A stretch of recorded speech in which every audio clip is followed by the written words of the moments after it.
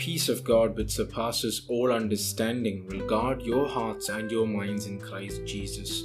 Philippians 4:7. A student went to his meditation teacher and said, "My meditation is horrible. I feel so distracted, or my legs ache, or I'm constantly falling asleep. It's just horrible." "It will pass," the teacher said. A week later, the same student came back to his teacher.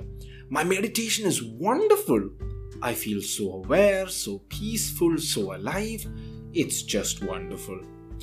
And the teacher replied, "It will pass." Sometimes I lose my peace of mind for the silliest of things. I may not have packed something for a trip. I may have accidentally said something stupid. I may be simply worried about the next day. It could be pretty much anything. The one thing that's most valuable and craved for, maybe even more than all the money and fame that one can have, is inner peace. I'm a soldier by default, simply because every day is a battle. I fight with my feelings, my emotions, my thoughts, and the end result is always the same. I lose this battle. I lose my peace. Other times I lose my peace of mind for more significant reasons, but again, the end result you see is still the same. The last time I remember having preserved or held on to my inner peace was when I prayed, because when I began my prayer, I began by surrendering whatever it was that was making me lose my inner peace into His hands. This is what I do when I am on the verge of losing it.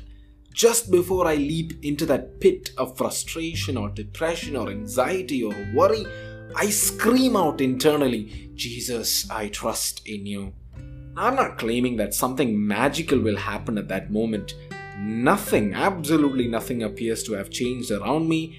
Everything that was bothering me before I said that prayer continued to bother me. But most of the time, I feel there is a very slight difference in my attitude at that moment of surrender.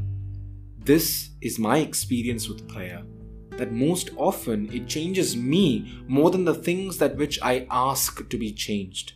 Here's a thought for the day, something that you can remember the next time you are about to lose your peace.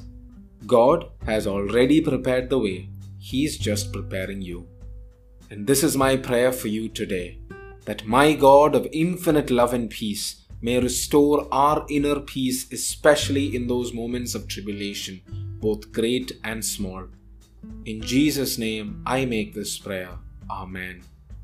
Jesus, Mary, Joseph, keep us safe this day and bless us.